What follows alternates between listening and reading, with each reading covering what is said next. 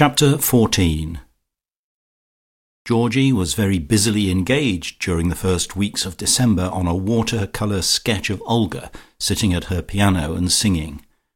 The difficulty of it was such that at times he almost despaired of accomplishing it, for the problem of how to draw her face and her mouth wide open and yet retain the likeness seemed almost insoluble.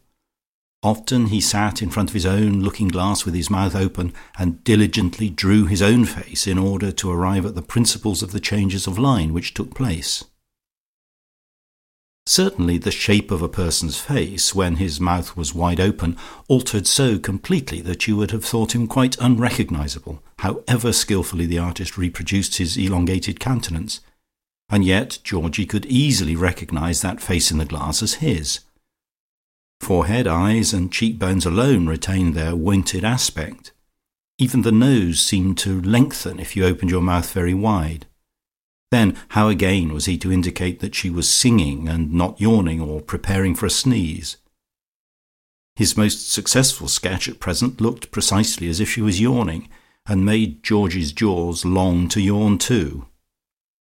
Perhaps the shape of the mouth in the two positions was really the same, and it was only the sound that led you to suppose that an open-mouthed person was singing. But perhaps the piano would supply the necessary suggestion.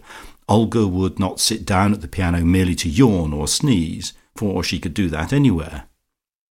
Then a brilliant idea struck him. He would introduce a shaded lamp standing on the piano, and then her face would be in red shadow. Naturally, this entailed fresh problems with regard to light, but light seemed to present less difficulty than likeness. Besides, he could make her dress and the keys of the piano very like indeed. But when he came to painting again, he despaired. There must be red shadow on her face and yellow light on her hands and on her green dress, and presently the whole thing looked not so much like Olga singing by lamplight as a lobster salad spread out in the sunlight. The more he painted, the more vividly did the lettuce leaves and the dressing and the lobster emerge from the paper. So he took away the lamp and shut Olga's mouth, and there she would be at her piano, just going to sing.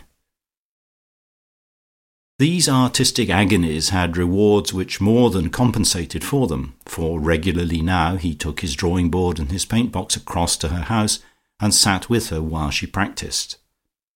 There were none of Love's Lilies Low or Yawning York now, for she was very busy learning her part in Lucretia, spending a solid 2 hours at it every morning.